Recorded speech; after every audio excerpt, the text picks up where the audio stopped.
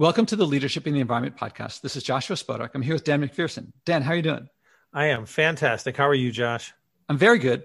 A little while ago, I did some episodes with Dov Baron where he interviewed me, and you played a major role in coming up with that. Not coming up with that idea. You do that on your podcast. How do you call it on your podcast? A podcast takeover. A podcast takeover where someone interviews you on your podcast. It was supremely valuable for me as a growth experience for Dov to interview me. We talked about sex, drugs, and rock and roll. You and I talk about a lot of things, heart attacks in your case. Yeah. We talk about race. We talked about doing a follow-up to Dov's episodes to talk about race. Is that about right? Yeah, I think that matches. And the takeovers on my show have been growth experiences for me as well. Much like what we're doing here, I give the guest the opportunity to ask any questions. I don't really know them ahead of time. And in my case, I don't even really know the topic, which makes me a little nervous, but it's been a learning experience all the way through. And you and I, we've talked about so many different topics. One of them that has come up repeatedly in our conversations has been race. And it makes sense to explore that as part of a group conversation rather than just the two of us. And I want to point out that it was long before, we were talking about that before the pandemic, I believe. There's this book that I'm working on. Sorry, everyone, you don't get to hear what it's about yet, but it touches on race, and it came about before the George Floyd takeover of the news. And so there was a lot to talk about. But actually, before getting to that, let's talk about, for a second, let's plug a bit of your episode that we talked about what you shared on your episode on your being on my podcast. And also share us for people who didn't hear that. What do you do on your podcast so that they can go listen to that too? I won't mind if they pause this to listen to you. I appreciate that. My podcast is the Dreams Are Real podcast. And think of it like the origin stories for superheroes. In this case, the superheroes are entrepreneurs and creatives of all sorts all around the world. We've had people from 20 countries, 25 different careers, and lots of different backgrounds. And what we really try to show is that your story is the most unique and powerful thing that you have, that there is always light through the darkness, and that dreams truly are real. So we share a lot of inspiration and a lot of practical advice paired with that. What type of audience do you have? Who comes to you? We have a pretty eclectic audience because our guests are so eclectic, but the core of it is creatives, women, and entrepreneurs from around the world. They are drawn, I think, to that inspiration, to the idea that you can uncover what your dreams are, that once you accept that dreams are real, that you can then maybe unlock it and achieve them and move towards that. So those who are looking for forward movement and who engage with the creative and connective aspect of dreams and of the inspirational journeys that people go on, that's absolutely our audience. I've listened to a bunch of your stuff. I'm happy to hear. I showed up into some of it. And, yes. And the mutual friends. I think I may have been a bit flippant when I said heart attack a few seconds ago, because you and I were chatting before we started recording. But when you were on my podcast, you had a heart attack, and they should listen to that. But can you say a bit more? Actually, I'm curious, how have things gone in the past couple of weeks since we last spoke? Yeah, so July 10th of this year, I had a heart attack. I'm 46 years old, so it was pretty crazy. And I encourage everybody to go listen to that episode, hear us walk through a lot of what occurred and how that impacted me. Since then, I have been fortunate to have not only started, but completed cardiac rehab and got my little graduation certificate and a little cheer on my way out the door. I will check in there once a month. I have a check-in coming up, but was able to make progress with health goals. I've adapted my own environment in terms of the pills that I need to take, but also of the exercise and food choices that I'm making. And you and I have talked a little bit about that. Oddly enough, at the same time, having been on your podcast, I have completely moved away from plastic water bottles. I wouldn't want to miss that impact to the environment. And as a result of me having done that, a couple of others have done the same as well. And so the opportunity to be here and talk about the heart attack also connects to the health of my personal internal environment, but also my external environment as well. I love the smiles that when people, before they make changes on the environmental things, they always seem to have like, oh, what next? How much more do I have to do? And then after, it's like, oh, check out this. So in your food choices, is there anything that you avoid now? There are things that I avoid 6 days a week, I guess is what I will say. I have a little too strong of a love affair with food, but I'm eating significantly less salt. I'm eating quite a bit less processed sugar. I'm eating a lot less saturated fat. And as I'm sure you'll be happy to hear, I'm eating significantly less doof in the world. Ah, there we go. That's what I was fishing for. Oh, I knew you were. I saw the bait, but I had to work my way over to it. I was thinking about you earlier today when I was at the farmer's market picking up all these vegetables. And I was like, I wonder if he's gotten, it's probably too fast if you were eating a lot of doof before. For me, it took a good 6 months before, not just that I liked the vegetables, but that like the vegetables brought me more overall food pleasure and joy than the doof ever had. But it takes a while to get there. I would say I have some. I would say I'm on that path. I've been craving partially because I'm working out and doing some of the other right things. My body's craving the things that it needs rather than the garbage that I could feed it. So I'm craving this week. I was craving a pomegranate. So I went and got an amazing pomegranate from the farmer's market, or being able to get other vegetables and fruits that I'm connecting with in a better way. I'm making very soon again your lovely no packaging vegetable stew, and that's something that we saw. It was available online to the recipe. We looked it up, made it, and it was great. So we're looking forward to doing that again. Actually, I think this coming week. My heart is so warmed. I love this. There's various people across the country who make the famous I now call it famous no packaging vegan stew, just for saving a few syllables. Nice. Well, we want you to be efficient in every way that you can. So, and we want you living a long, healthy life. I want that as well. I'm super appreciative of the opportunity to be here and have discussions like this, to show up and have an opportunity to shine, and to be here to fulfill the mission that I'm meant for in the world. And every bit of that comes as a result of making it through the crazy situations of my life, including a heart attack, for which I hope 30, 40 years ago, I won't be able to say that was my first heart attack, but just the one that I had. And that's something I'm aggressively working towards. I'm going to close out talking about that with a teaser for people, because I think most people would expect that when you have a life and death experience like that you realize your values and you shift and you change things. And the teaser is that that's not what Dan said happened in that area. So you have to go listen to that episode to find out why it was different for him than many others in that area. Is that a fair representation? That is a very fair representation. For the first time in my life, something different happened than me having to make a significant assessment. And we talk about that in detail. It's worth listening to. Now do you know how we started talking about race in the first place? Actually, maybe should I just leave it to you now and just hand the reins to you? Well, you can certainly do that. As I think back, you and I've had a bunch of conversations around this area. It started, as I recall, you're right, many months ago, before the pandemic even, with mentions of different incidents that you had encountered. I think we didn't even really begin talking about it in the guise of race or racism. We talked about it as just parts of our story and things that we had both experienced when we were younger. Over time, the framework around it feels like that it has developed. But I think even starting at a pretty basic level would be good. When you think about race, and not even just in this country or anything else, but when you think about race, that's where we're labeling the conversation a little bit. What does that mean to you? What does that bring to mind? There's a couple things. There's two main areas that hit me simultaneously. One is a series of childhood memories going up really to high school. After high school, I guess college at Columbia described itself as the most diverse of the Ivies. And that was like the least diverse place I'd ever been by that point.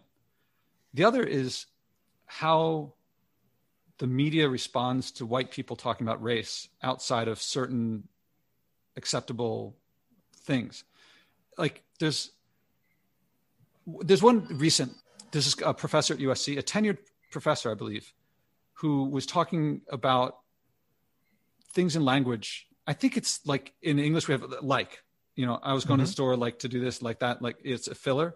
Right. And apparently in Chinese, there's ne ga or it means that, I think. And it shows up a lot in Chinese. He was saying ne ga, and this offended some students and he got fired. A tenured faculty got fired for saying something that sounded like a word in English. And right. So this, there's this book out right now, White Fragility. And I think it was a #1 bestseller. I don't think that guy was fragile. I think that he was overpowered. And so to talk about these things, there's certainly things that I could say. It seems like there's a lot of white people who say a certain range of things. Like if I were to say to you, we don't have to think about it every day of our lives, but people with other skin colors, every day they're reminded about it. That gets said a lot. Right. And there's a couple other things that get said a lot. And if I were to say those things, I'd be perfectly fine saying those things. And I agree with those things, but they don't seem, they may be honest, but they don't seem candid. They don't seem vulnerable. They don't seem personal. So I have these personal memories and I have these, what someone could mislabel as fragility, but I think it's more like seeing what happens when you go outside those bounds. Okay. I think it's probably good for us to start wide and then narrow the lens a little bit. And the wider part here feels like the societal connection and how these are viewed, and even maybe why we would jump into a topic like this. Why do you feel it's so important to talk about this, to bring it to the surface, whether it be for you or for the audience? There are different reasons why I started versus why I want to continue. Okay. Why I started, my main focus is on stewardship, on sustainability, on living sustainably, on leadership and sustainability. There's huge overlap between who's making the choices and who's dealing with the choices that the others make in the world today. That's on class lines, that's on race lines, that's on geographical lines. A lot of what I'm working on, some of the stuff that I'm working on is going to overlap with race issues, also class issues, also geographical issues. We in America make choices, sound plastic, and then off in the Philippines, there are people whose houses are dwarfed by the trash that someone dumped on them because China's not taking it anymore, and we used to ship it over there. There's race involved in these things. And I realized that I have to speak honestly about some things, also personally about some things. But I'm afraid to, because if a tenured faculty can get fired for something, speaking a couple words in a different language, I don't have that kind of job security. I don't have any job. It's like, I get corporate gigs, and I don't know how much corporations are interested in people if they get labels stuck to them that like, however inaccurate, might stick. Now, why I keep doing it is that as I've spoken, done more research, opened up and talked to a bunch of people of widely disparate backgrounds and widely disparate skin colors, I guess is a funny way of putting it, but you know what I mean? I hope you know what I mean. Mm-hmm. What I've learned is that there's a lot of stuff inside me that I just didn't share. Like I felt like if I were to share certain things, then people would attack me or punish me or cancel me. And then I realized if I don't share these things, they've already canceled me. Right. You're allowing yourself to be erased without ever having had a voice. Yeah. My experience is the more that I share with people, the more people respond that it's interesting, at least, and it's not bad. It's not, it's not racist. It's my life. Yeah. And I think that's, from what you're saying, it feels like that's a really important point, is that you're risking something by delving into this topic, especially with as white hot as the topic is right now in society, particularly in the US. But what I hear you saying is you're willing to take that risk, because if you don't, you're being silenced. And if you don't, then you're not putting an important discussion in play, but you're also concerned about it because there's the opportunity for it to be not heard how you intend, or not heard how you're trying to enter into the world. Is that fair? Yeah, I mean, there's a lot to unpack. It's I could easily say something like I just said, it's not racist, right. And now I think other people would say it's anti-racist, and some people might say Josh doesn't get it. He thinks you can just be not racist. Doesn't he know that you can be racist or anti-racist, but not racist? So there's a lot of ways people look at things, and a lot of people have much louder voices than mine. They could take what I say and run with it, and make a name for them. Let's maybe give it a space for the framing. Then let's maybe take a moment for a definition. When you talk about racist and not racist, what do you mean? How do you differentiate the two? There's one thing about how society does or how the books differentiate it, but in your mind, when you think of racist and not racist, what does it mean? Oh, I mean, I don't want to get too much into labels because okay, everyone's gonna. I'll say one thing. People are gonna. Do you think that's part of the problem because we're trying to go too far towards labels? Well, I mean, people are like say someone's racist and you say that person's racist. What does that achieve? What we do. Can we table this for a bit and come back to it if it's important? Absolutely. And I also think that there's another piece here, a point that I would highlight that may be helpful, that when I train communication, which I've been focused on a lot for the last few months, there's an exercise that we do, and we intentionally call it the labeling exercise, partially because of the association with labels in the world. And we find that when most people meet somebody, they immediately have a label that they attach to them, whatever that may be. So our challenge is to say, here's a list of 400 labels. Think of that person and circle every one of the labels that's appropriate to them to give you a clearer picture of the full person. And part of what I hear you saying is that regardless of how you approach this, it's important to look at a broader perspective rather than getting hung up on a word or a spot. Is that fair? Yeah. Yeah. I mean, when I read, I not long ago finished reading Kennedy's How to Be an Anti-Racist. And I would say, well, by his definition, I would be, most of my activity would be anti-racist. But I don't know if I adopt like you're either with us or against us, this dichotomy that it's, I was telling someone I was reading it and he was like, oh, like George Bush, when he said you're either with us or against us. You can frame it that way. I think as a leadership technique, it can be very effective. You know, when George Bush, after 9/11, said, you're either with us or against us, that's pretty effective because right. If you adopt that view that it's black or white, no pun intended, then you're going to be, well, am I going to be on the side of the terrorists who blew up or who destroyed the World Trade Center? No, then I guess I'm with George Bush. Right. Suddenly that polarizes and brings everything, gets the overwhelming majority to him. Does that mean you have to be with him or against him? No, I don't think that has to be the case. That's his opinion. So that polarization is one of the challenges, and it feels like that's one of the challenges, as you describe it, that has maybe prevented you from feeling comfortable speaking out about issues that are very real to you up until now, because you're jumping into the middle of polar magnets. Most of the time when I hear people describe the typical white situation, it sounds foreign to me. It doesn't resonate with my experience. In what way? When they talk about black experience or person of color experience, that has a lot more resonance with me. Mm.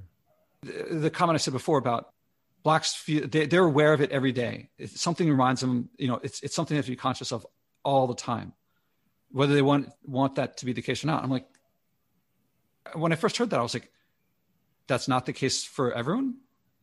It was a weird idea for me that things didn't remind you of your race all the time, because growing up in, especially at the times when I was in a racial minority, it was like, of course I'm aware of it every moment.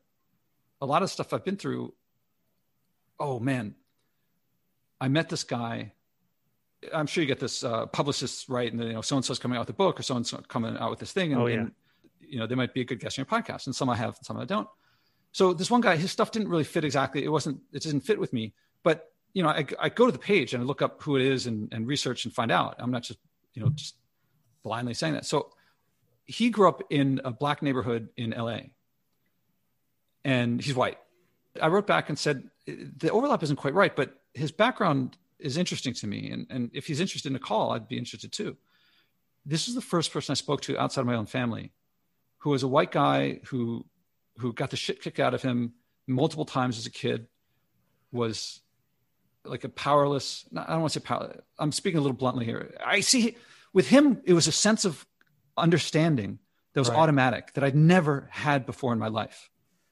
Of he would say things, and I was like, that happened to me. And I would say things and he'd be like, yep, I know that. And I'd never had that before.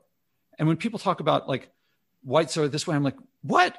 I don't understand what they're talking about. I mean, there's an overlap too with well, I don't want to get into sexual preference as well, but there's also the straight experience doesn't resonate with me either, even though I'm straight.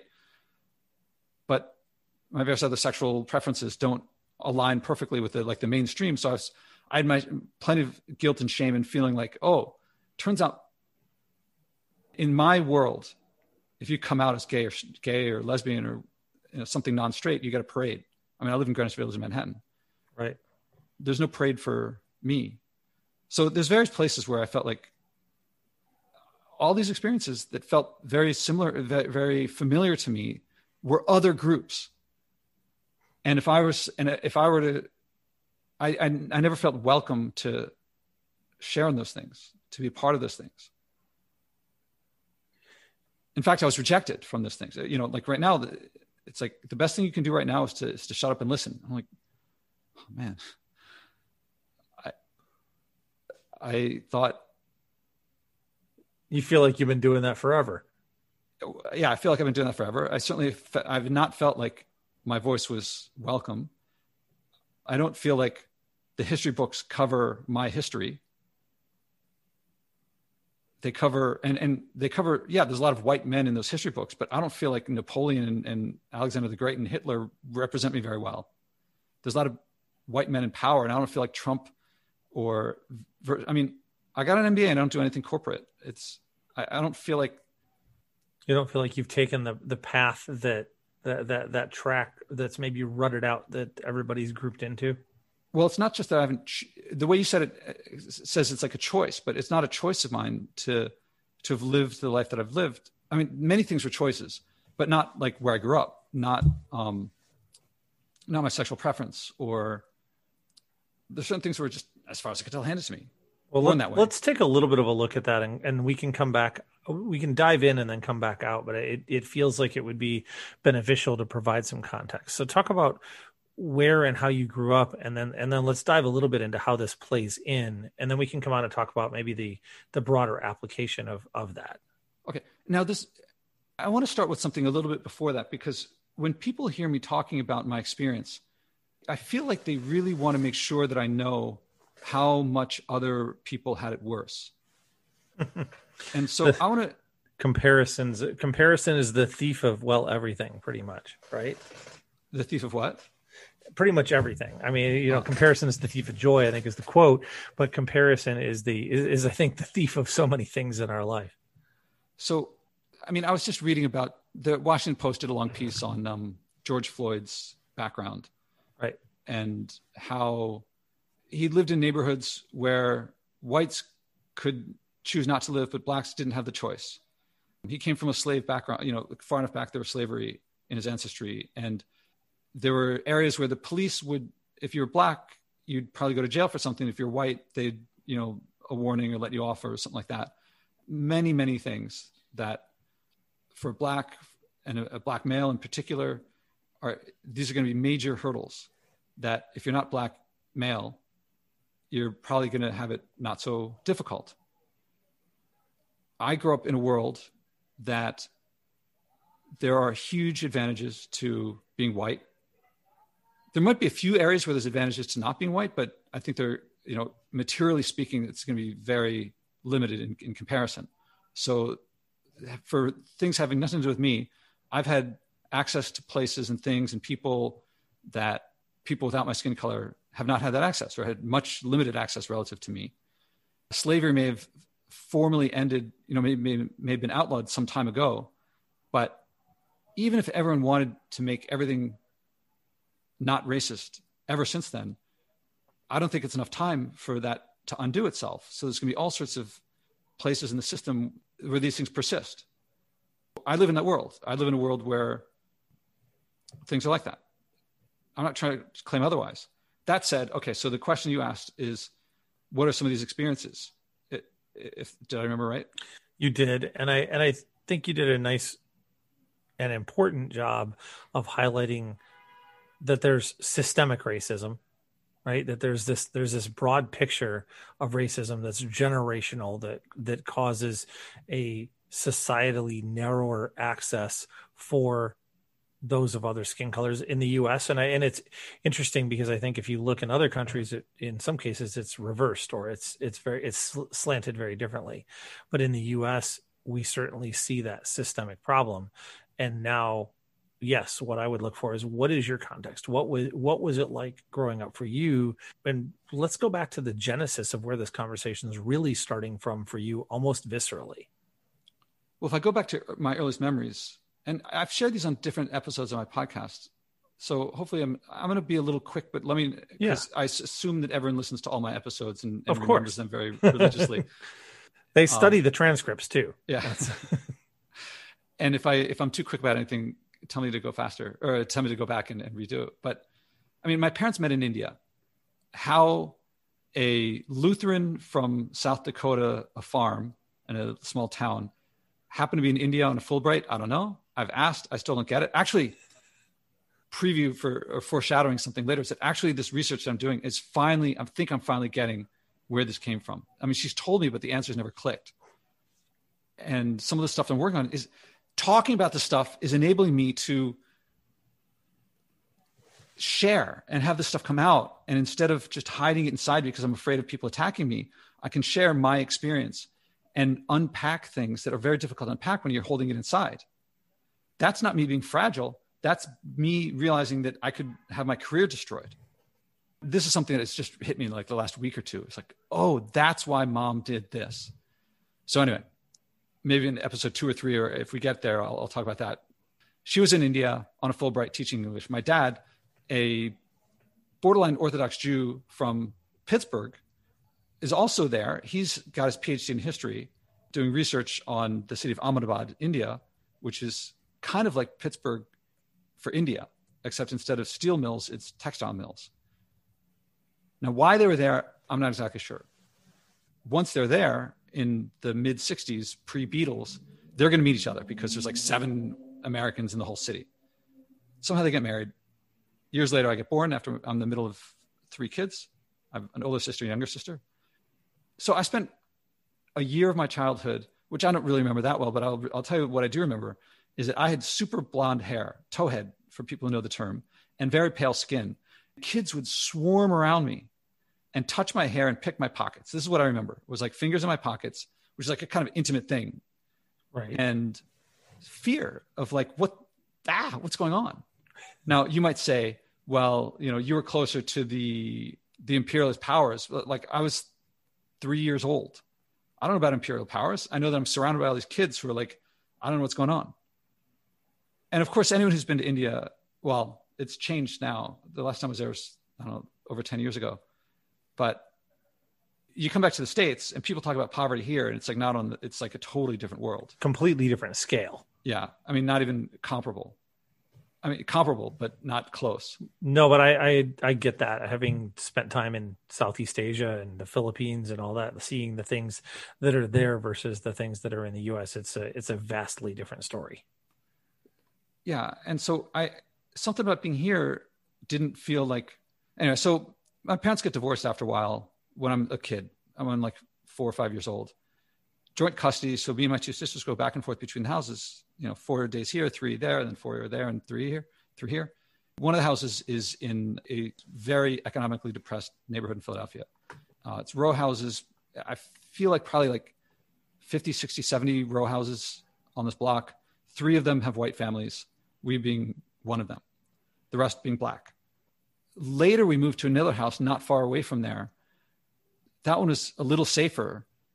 But in this place, I mean, part of the reason we moved away was the kids picking on mainly me. I don't know how much my 2 sisters got it. I mean, the precipitating factor was when they put a lit firecracker in my pocket, and I'm sorry, lit, and then it exploded. I have no memory of this. The rest of the family all knows about this, and I don't know. I guess it's been blocked out.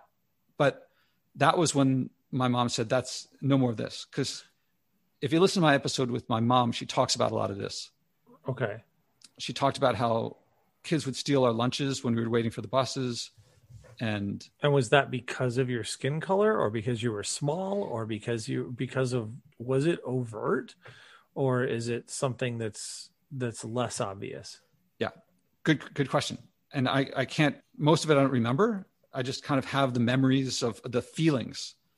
Right. And so you have that connection to it, whether it was that or not, it's hard to know. I have no idea what their motivations were. Right. But you just know that you had a firecracker explode in your pocket.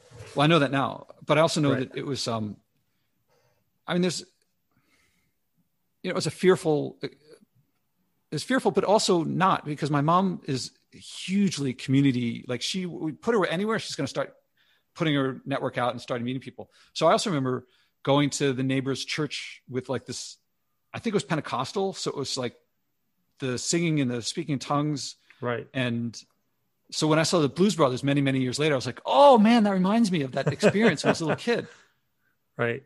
Meanwhile, in my dad's house, my parents specifically chose to live in an integrated neighborhood. So my dad's house was not an impoverished neighborhood. Up the block from him would be Gabby and Werner, who had escaped the Holocaust along with Uma. So they were very close to our family as well. But you're living in two very different environments. Yeah. My mom pointed out something that it hadn't occurred to me, that when we moved away from there, we could move away from there. Black families could probably not move away as easily. It was a choice for you, right? It was a choice. Not for you, for your family. We had a choice available to us that was much more available. I mean, the realtors, my mom was sharing this with me, that the realtors, when they showed the houses, were like, do you want to live in an all-white neighborhood, or do you want to live in an integrated neighborhood? I presume that if you're Black, you didn't get the option. Yeah, I presume not so much. Yeah. Do you want to turn a white neighborhood into an integrated neighborhood? I don't think they were given that option. Probably not. That said, the next place where we lived, my mom was mugged at knife point around the corner from that. Like, how do I put it? Like on a street block, if you walk down and turn right, so that you don't actually cross the street, you're on the same block. Right.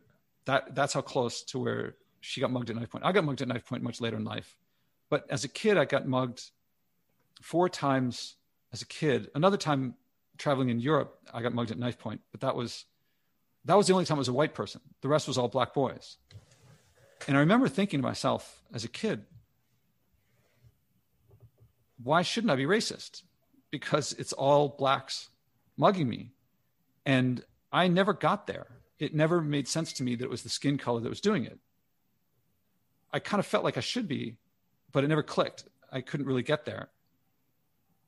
Did you also feel like that they wouldn't have mugged somebody who looked like them, that they wouldn't have mugged a Black kid? Well, let me describe a couple of the times. Mm-hmm. One time I was riding my bike home from the library, maybe half a mile ride. You kind of sense people riding behind you. So right. I'm riding my little BMX bike, a Huffy, the red Huffy BMX that I bought. And we're a little badass. We got it. So I'm riding along and I sense some kids riding behind me, and I'm like, they seem like they're following me, but I'm not sure. So I ride off the curb into the street, and they go into the street, and then I go back on the curb, and they go back on the curb. And I was like, uh-oh, something's up with this. And then one of them rides ahead and like turns in front of me, so I have to stop. And I'm on the sidewalk on the right-hand side of the street.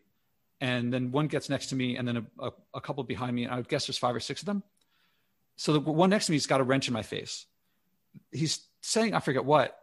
I'm really scared. I'm looking out at the traffic. This is broad daylight, and there are all these cars are going by. And I'm like, someone stop. Like, is it clear that like one of these kids doesn't belong in this group because they're all Black kids?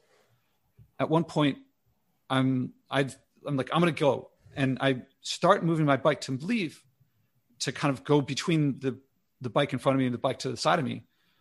And something's stuck on the back wheel. And I look back, and there's another kid with a wrench, and he's taking my back wheel off. That's what's going on here, is they're taking a part of my bike. And with you on it. Yeah. And with this wrench in my face. So the wrench he waves the wrench in my face. I'm like, oh man, I don't want to get hit on the head with a wrench. And I'm trying to figure out, like, what's really hitting me is that I'm going to get home with a tire off the back of my bike, a back tireless bike. And how do I explain this? So finally, they take the wheel off and they're about to leave. It hits me that I'd rather say that the whole bike was stolen. So I throw the bike down, walk away, and say, take the whole thing. So I go home and I say the bike was stolen from the library. Why would you rather say the whole bike was stolen? Because then I don't have to say, this is what, only when I first told the story in the past couple of years, like on my blog, you'll see I wrote about this somewhere, or maybe recorded it onto a podcast episode. I never shared it with anyone because I felt so ashamed. And all the times that I would hear about people being mugged or raped or something like that, and they would say, I felt so ashamed that I didn't do anything. I always felt like, why would you feel ashamed? Of course you wouldn't do anything. Like whatever's happening, it could be worse.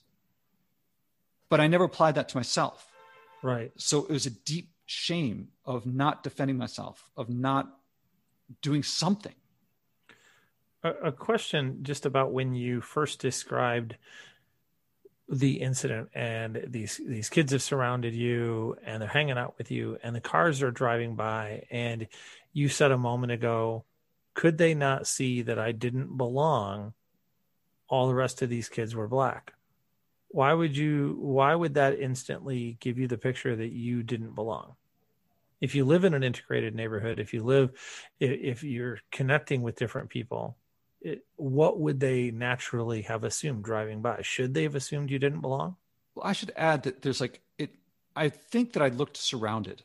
Okay. That's different. I felt like that would be a question I would have if I were listening, but I understand. I think I understand where you're coming from, because we've talked about this example before as well. Since you asked, I was like trying to like beam out, like, help me. Right. I was trying to look helpless. Can they not see that I'm in danger? Can they not see that I'm surrounded? Yeah. So another time I was with a friend and we were at the art museum steps, with the Rocky stuff.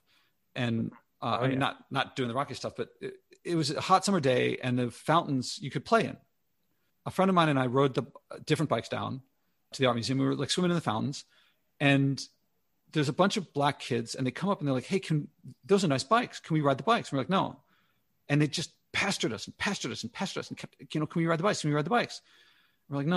And finally they're like, we just want to ride it like there and back. Just that's it, there and back. And finally, like, fine, just there and back. And two kids get on the bike and they're all gone. Like, boom, they're gone. Right. Everyone disappears. And we're like, oh.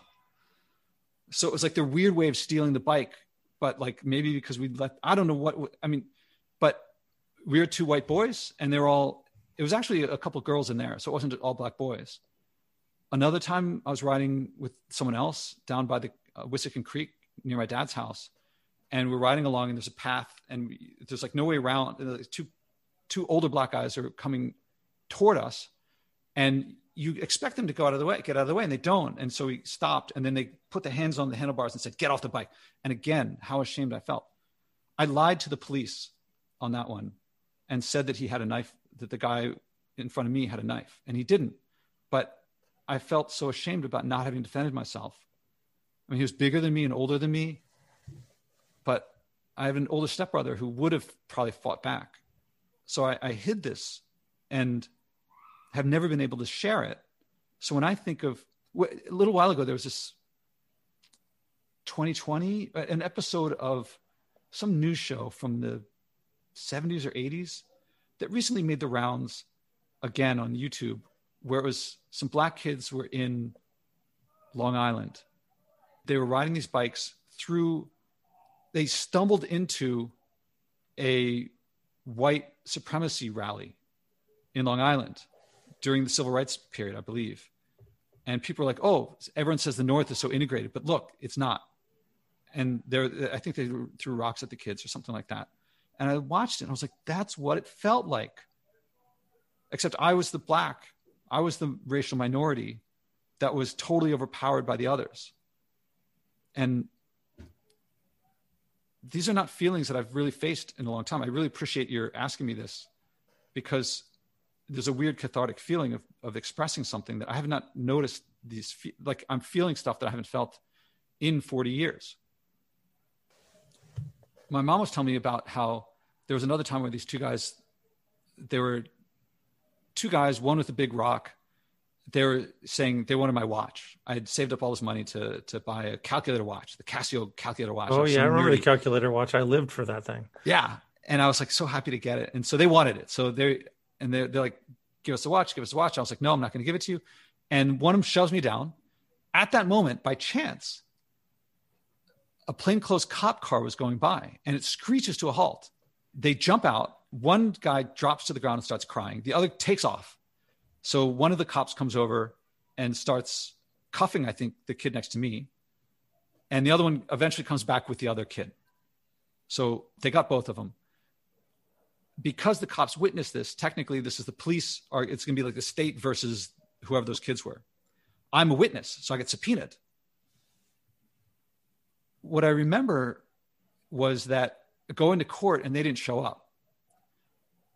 But what my mom told me recently during the pandemic, and I think this was on the episode when she was on my podcast as a guest, she said that one time one of them did show up, and apparently I'd had a growth spurt in between that time because I was like, I don't know, 10, 15, no, not 15, right. Like something like 10 years old.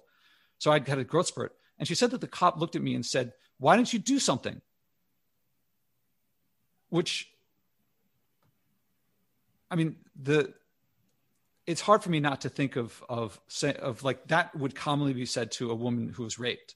Right. Why did you, tantamount to saying, why are you wearing the watch in the first place? Why are you dressed that way? And then if you're dressed, why didn't you do something about it? And that would be victim blaming. I mean, not quite victim blaming, but it's, anyway, there were victim shaming, if nothing else, for sure. Yeah. I think it fits into that category. I guess the question, there's two things. One, there's no question that you had some brutally difficult situations. And this, by the way, this is not yet junior high. High school, it goes on. I mean, my high school was like 40% black, 40% white, 50% Asian. So there's a whole other set of things that happen there. Yeah, and I think it's important for us to take a look at those as well. As I hear these, what it feels like is difficult to discern, and this is why I keep asking in this area, is in any portion of society, there are good people, there are bad people, right? Whether it be white, black, anything else. In any place where you live or exist, there's a group that is the majority and the minority. The question is, are these acts, these situations perpetuated from a racial motivation, i.e. racism, or are they perpetuated from a means of opportunity, right? From a situation of opportunity, and you happen to be the victim for a variety of reasons in a number of situations based upon your environment. Yeah, my takeaway is that I was not able to get to a place where I felt like it was motivated by race. I felt like, did we live in a situation where there's two things that I noticed. One is that I'm aware that the United States is a majority white place, but that wasn't my personal experience of it. Right. So I was in a place where the system, I was in a powerless situation that I didn't have options that others did.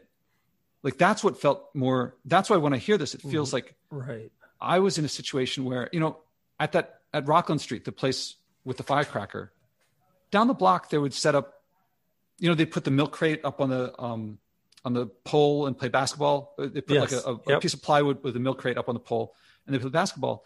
These were in the days of Dr. J in Philadelphia. And that was not accessible to me. I was an outsider there. I didn't have access to that. And as you mean you weren't allowed to play? It's not that I wasn't allowed to play. I just wouldn't feel comfortable. They were older. That was like the whole down the block. The street was on a hill, and the down the block it gets sketchier and sketchier. Right. And these were places that were fearful for me to go to. So when I hear people say like, there are places you can go to that people without your skin color don't feel comfortable with, I'm like, that reminds me of something in my life. A lot of things in my life. Right. I mean, that I can relate to as well, Josh. I ran sales appointments for a long time. I ran straight commission sales appointments on telemarketed leads.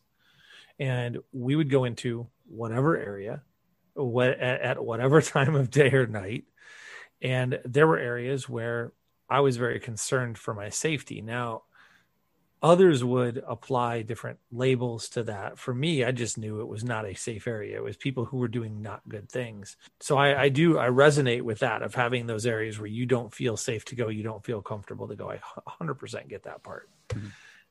I'm curious, as you went forward, how that continued to build. It just feels like it kept going, right? Oh, I also have to interject that there were a lot of experiences that were the opposite. That was like, I felt connected with people. Like I felt, there's another thing that when like people talk about not having met people of different skin colors and so forth, but I felt infused with that. So what I'm sharing is the stuff that I've never shared before, or have limitedly shared before. There's lots of other things that were, it was these memories more come from high school and junior high, was how integrated things were, how surprising when I went to college that people had not had these experiences, but connections. Central High School in Philadelphia and Masterman Junior High, we were aware of different skin colors and different backgrounds and so forth, but they weren't problems. They weren't the defining factor. They were interesting. Yeah. Like I was definitely aware of like my Vietnamese friend and my Filipino friend and my Black friend. And like we knew that they had different backgrounds, but I didn't feel that there was judgment attached to it. I don't think in different directions. See, and for me, it was a little bit the opposite. When I was in high school, there was definitely judgment attached to it. And as I look back, I'm frustrated by it, but I grew up in a, 95% white community for maybe more than that for some of the communities that I lived in. When I went to college at the University of Michigan, it really was a very diverse place where I connected and I fit in well, in the sense that I had friends that of all different races and backgrounds, ethnicities, everything. And I never really thought a word of it other than it was, like you say, it was interesting because it was something to learn about. So I kind of had the reverse, I think, experience of what you did. Yeah, it was really, I remember friends of mine they had very different experiences. We just knew that everyone came from different backgrounds. And it was weird for me, like how Columbia was so much like, we're so diverse, so diverse, so diverse. And I was like, the Black people are richer than me here. They've had, in today's language, it felt like the people who are the diverse ones actually had more privilege because they were coming from, like, if they came from a different country, they came from the upper class of that country. If they came from a different skin color, they came from the upper class of that skin color. And, we were hardly lower class. We were middle class pretty solidly.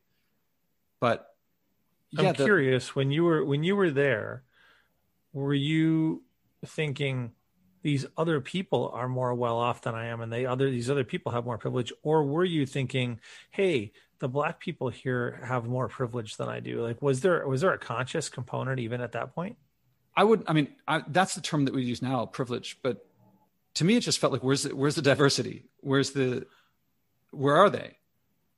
I got to throw in here this whole thing about, I haven't put in Judaism, which is that I was raised, my mom converted from Lutheran to Judaism. But I think culturally, she didn't have the full background that my dad did, who was growing up post-Holocaust. His family, that side of my family came over between the wars. So, we have an aunt. Pretty strong racial component there for sure. Yeah, we had an aunt Sipora who got out by seconds. I don't know all the details, but she's Jewish, Eastern Europe, and a little girl comes up to her, and she was a little girl in I guess it'd be late 30s, early 40s, and a little girl says, "You're a Jew. I know you're a Jew. I'm going to go tell the Nazis that you're a Jew." Wow. So Tzipora, I don't know how she thinks of this, but goes up to the Nazi first, points to that girl and says, "She's a Jew. Get her." And the Nazis heads over to that other girl, and then Tzipora's gone, right? No, never to return. She makes it to Israel. She's living alive today in Israel. I met her when we went to Israel. More my sister, my dad know her. She's like a distant aunt of mine. But that was a story, I knew growing up. So I went to a Jewish day school from kindergarten through sixth. So it's weird. I'm like one house, I'm living in this black neighborhood. This other house, I'm living in a down the block from that was a very interesting Mount Airy. I loved Germantown, Mount Airy as places to grow up in a kind of weird way of like, I really like these memories, where I grew up. And then going to this Jewish day school, and I had my ins and outs with Judaism, which ultimately I say my family's Jewish, but I don't call myself Jewish now. There's a mix of Judaism and my father's very stern, strict, how he, I believe, attempted to instill his values in me really did not jibe. And so Christopher Hitchens, I presume, some of his stuff. Yep. And he would talk about forcing a religion on a child before they can choose for themselves. He would describe as child abuse. And I was like, yup. You're like, that's what that felt like. Yeah. I mean, certainly I liked all the kids that I grew up with, but I felt like that was remember before I was saying how things of like accidents of birth, things that I didn't choose, like I was born that way. I don't feel like I could choose to believe in God. I'm not going to not believe in God. I just don't feel like, no religion speaks to me, and I don't feel that's a choice of mine. But nonetheless, kindergarten through sixth grade, it was forced on me. So do I include that in race? I don't really know, but it's well, it seems to play into the broader perspective of race one way or another, right? You have the Jewish background, you have the religious connections, all of which are highlighted issues, all of which are polarizing, divisive issues, and all of which touch one way or another, even if it's in a corner case manner, onto the broader topic of race. Race has been, just from your description, even in what we've covered so far, and I think there's a bunch more to do, which will justify its own continued episodes, I suspect. But the race has been a theme in one way or another throughout your life. What is fascinating to me is this discovery process to determine what that impact really has been, to determine where it comes from, where it's motivated from, how has it interacted with you, how has it influenced you, and how should it pour out going forward. And that it feels like we're just beginning to tell that story.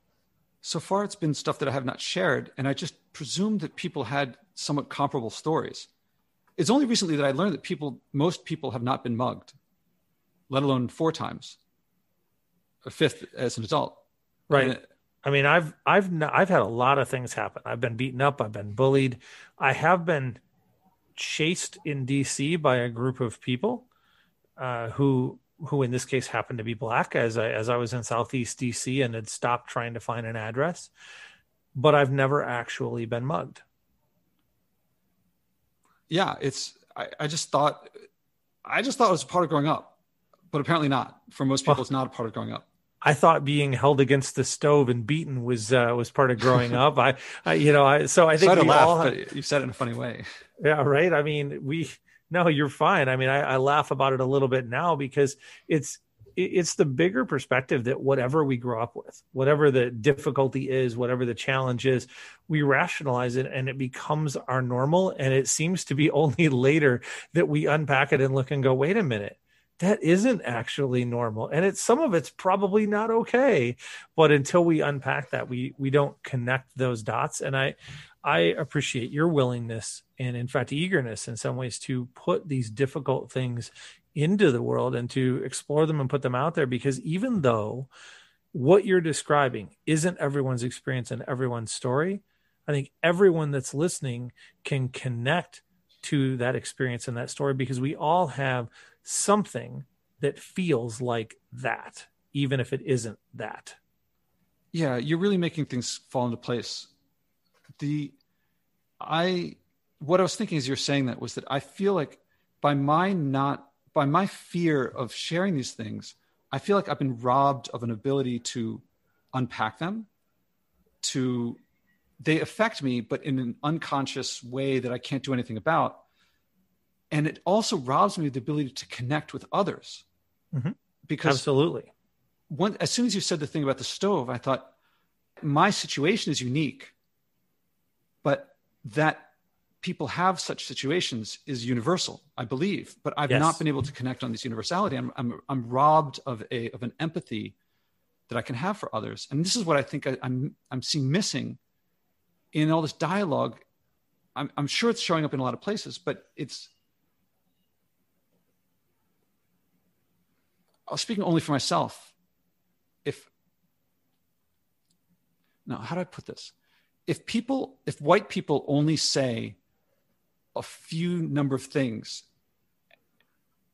then they are not being open. And I believe that I just haven't heard this type of story from white people about race. I mean, I've heard, of course, lots of people have had struggles. Right. I believe everyone's had struggles, but I haven't heard this. To me, I've not heard this story before. I've heard of like, I will say this, I've not heard it publicly. I have, and you alluded to this at the beginning, I have heard pieces of this privately, and people afraid maybe to explore, delve in, and discover what's real and what isn't. It's not, and one of the things I appreciate about you is there's no accusation to this. There's no, you're even intentionally avoiding labeling this. And I think that's important. You're exploring this. And as you're exploring it and processing it and working through, you can figure out what it is, but at the same time, you can help others connect with their own process. One of the things I've found in doing the Dreams Are Real podcast is I've now had more than 100 guests that we've delved deep. And because we tell the origin story, we go back and find the things like what you're talking about that are in people's lives. And I will agree that it's universal. That we go through things. I've probably had 4 guests out of 100 that we haven't hit upon things that were pain transformative in some way. Everybody's story is different, and I try not to compare, but there's something that's there. What I do hear from hundreds of listeners is that touched me, that connected with me, that resonated with me. I needed to hear that. And one of the things that I say frequently is that your story is the one unique thing you have in the world. And if you tell only the good and the bad, you might help some people, but the ugly is what transforms others. And until you're able to dig in and do that, you're never going to have the impact you want to have in the world. And I love that you are searching for that impact. And I certainly look forward to exploring it further in future episodes too. So this is like as much a starting point as any other, but I'm also sensing on that we may be hitting a time constraint and maybe have to go to second episode. Are you? I have a little bit longer that we can go, but it feels like this is also a pretty reasonable point in your story to pause or to find a spot to break naturally, because the next part we walk into, your high school, is probably not going to be a 5-minute conversation. Yeah, let me say what's on my mind, because I was saying how if white people don't share, that's them. I mean, that I think is an issue. I think that if they don't share, then at some point in the future, they're going to feel like, wait a minute, my story I haven't been open either. But one of the things that happens is people say, but Josh, you do like I've shared this in various forms. This isn't the first time I've shared some of these things. Sure. There's some things that actually have been the first time I've said it. But people say, Josh, you do this. I get this all the time. Josh, you do know how privileged you are. And I can't imagine someone saying that to someone who wasn't a white male. Maybe that's the limit of my imagination. But I have not had, you and Dove have given me this listening and saying, that's interesting. Now, I'm glad that I started this time by pointing, I'm not started, but in the middle it said that I recognize that I have opportunities and advantages that others don't through no fault of my own. But there's another issue. So I acknowledge that I have these advantages, that rather it's not something that I have. Society gives me. It's draped it over you, right? I would refer to it maybe as like a cloak of privilege almost, as opposed to individual privilege. It's something that there are doors that open to me that aren't open to others. Now there's some doors that are closed to me. Actually, I mean, part of what I'm sharing here is that there have been many doors that have been closed to me, and many punishments or things that have really damaged me. I got sucker punched, But there's a fine point that I don't think a lot of people realize. That once they say, first of all, people want to hit me like, you must say that you're privileged, like, Jesus, like, where's this coming from? Yeah. But another thing is that when someone labels me or identifies me as privileged, once that happens, there seems to be a huge lowering of humanity or individuality of me in their eyes. It seems to be like that overrides everything else. Well, it's like everything else that we seem to do in society, right? It's a matter of extremes. It's the people who say always and never. It's the people who say everything and nothing. And in that polarizing perspective, once you have the label, accurate or not, of being privileged, now that discounts everything else. It's like it kicks out all the other labels that could exist, and we stop seeing people as full people. I do think that it's important to note that I have a lot of Black friends, and I believe there are a lot more people out there that are true who would say that they've felt unsafe to share their stories for many years as well. And now part of that is what is bubbling up, and this would certainly be part of a broader discussion, but is part of what is bubbling up in some of the Black Lives Matter movements and all the other pieces that are coming out now. Your story is unique. Your fear of telling your story is incredibly common. And I think that that's important to acknowledge, because I think a lot of people listening to this are like, man, I don't feel comfortable telling my story. You're telling it is helping other people get there. Dov said that someone's going to listen in here. And I was just thinking of like happiness tends to be more outward and depression tends to be more inward. And I was really like, what's going to happen to me? And he said, people are going to hear this and they're going to say that resonates with me. And it didn't hit me until I talked to that guy from California. He was talking about the experience. I was like, oh my God, I'm not alone. And being told that because all the Congress and presidents and CEOs and boards are white men I look at the White House and I don't have access to the White House. I don't have it in me to say that I'm religious. And I don't see anyone not religious. I mean, there's a few not religious people who have made it into Congress, but it's really rare. So I don't feel I have access there. I feel like it would be easier if I had to change one thing about myself to get into become president. That's what I would change. Wait, did I say that right? Do you know what I'm saying? Like the thing what's keeping me out more, how do I put it? What I'm hearing is you feel like what keeps you away from being president, other than, deciding that you actually wanted to deal with the mess of politics, is that you're not willing to profess a religion. What I feel is that people say, Josh, you have access that others don't. And so all these places that I, in principle, have access to because of my skin color, well, if you didn't look past that, then yeah, the end of story. But there's more to me than my skin. And but I think that's true. Or would you agree that's true for everyone, though? Yeah. Oh, yeah. Maybe I'm missing it because it's not being said to me, but I do feel bludgeoned into being like, Josh, you have access that others don't. I'm like, well, that part of me looks like it, but not all of me does. But I don't see others being bludgeoned like that. And maybe I'm being overly sensitive. I would say, in my observation, that within this country at this moment in time, that's probably pretty accurate, because it is the moment where the iron is striking, and in this country, that's maybe the hottest thing. With all of that being the case, yeah, I would also suggest that if you were to look and say there are 100 places that I could have access to, and that my Black friend could have access to, 100 places, things, opportunities, that there are, let's say that he'll have access to, he or she will have access to 50, and you'll have access to 80 or 90, that there are probably 10 that overlap that neither of you have access to. And maybe the presidency is one of those because of religion, or there are some that he'll have access to that you won't, but that the broader percentage, because of the systemic impact, that the broader percentage is what you have access to. It's not that it's a 1-for-1 match of exactly what those things are. Yeah.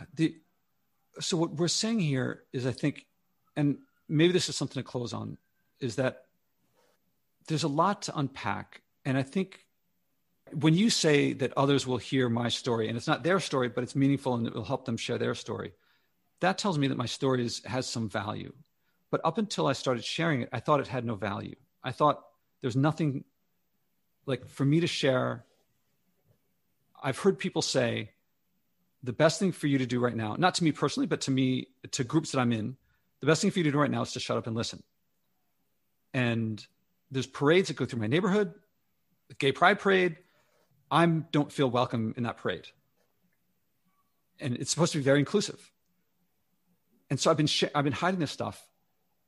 I'm afraid to say it because if I say it in I think everyone knows that if you say it's just a little bit off, 5 words 10 years from now could be put into some tweet and end your career. And so I've been afraid to speak my mind because I'm afraid of me being, however anti-racist I am, to adopt this perspective. There could still be 5 words that could be strung together that could destroy my career. And so and it's not valuable enough. There's no one saying, Josh, your story is valuable. Your story is worth sharing. People want to hear your story. I'm only hearing people have heard your story already. Everyone knows your story. That's what the history books are all about.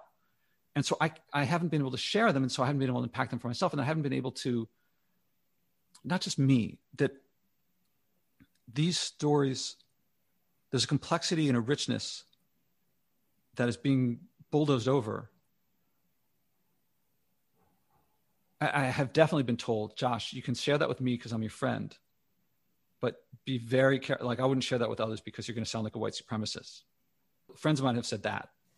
How am I supposed to get to speak honestly and openly with that kind of message around? So I feel like I'm taking this giant risk to come out and share the stuff. And then maybe I'm sharing stuff that could be misconstrued. Or let's just say that I got a giant racist streak in me that I wasn't aware of or I was blind to or something like that. All right, let's just say that's the case. But what if the rest of me doesn't want that there, but I can't share it because if it comes out, then I get destroyed. I don't know any other way except to talk it out, and not just like to the wall or to a therapist or to friends. That would help me, but it would not help others.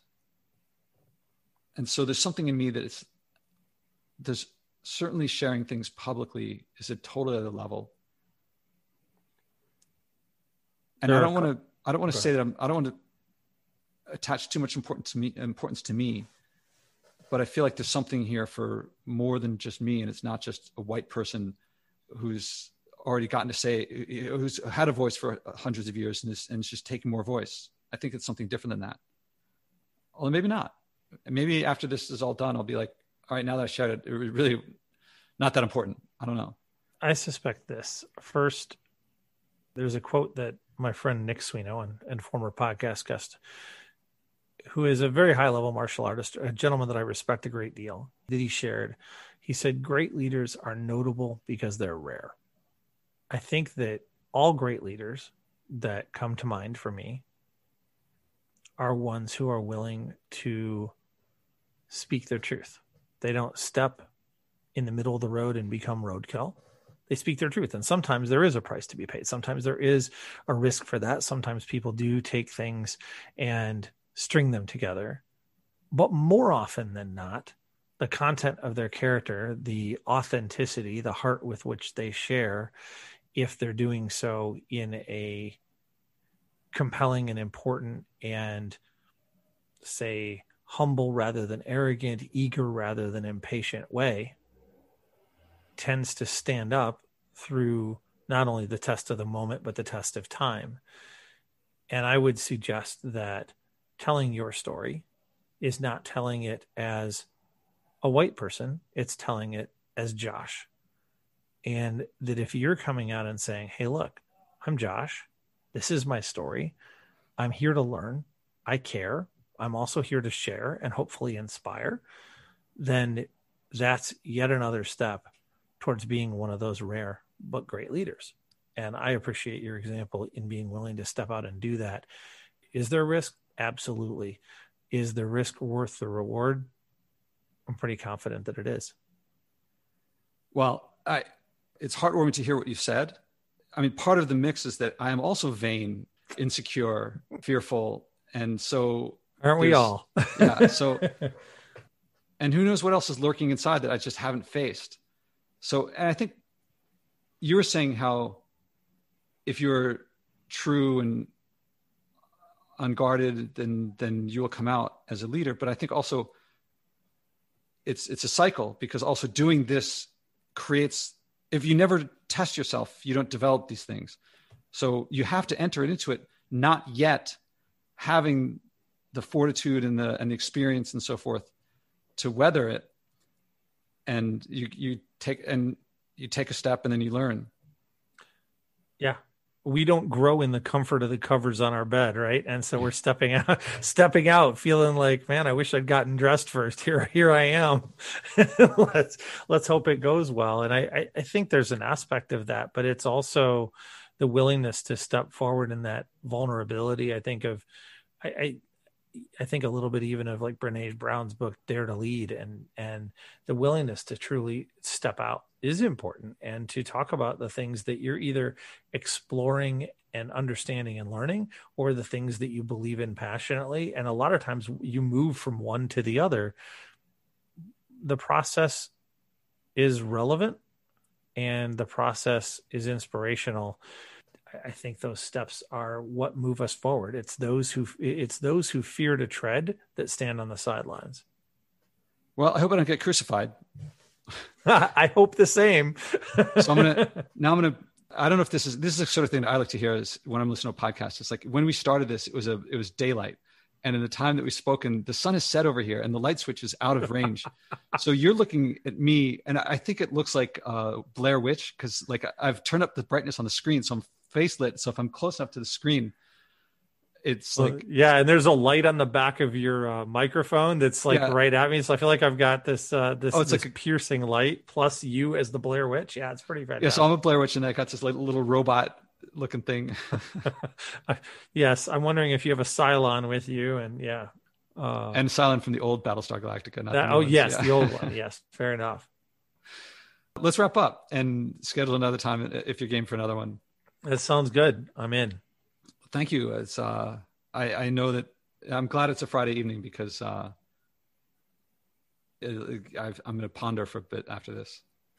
It's good to take those steps process, and then jump into the next piece. But it feels like we've covered a lot of ground, and there's enough maybe for everybody, including those listening, to process a little and come back with questions, thoughts. I look forward to the dialogue surrounding the episode as well.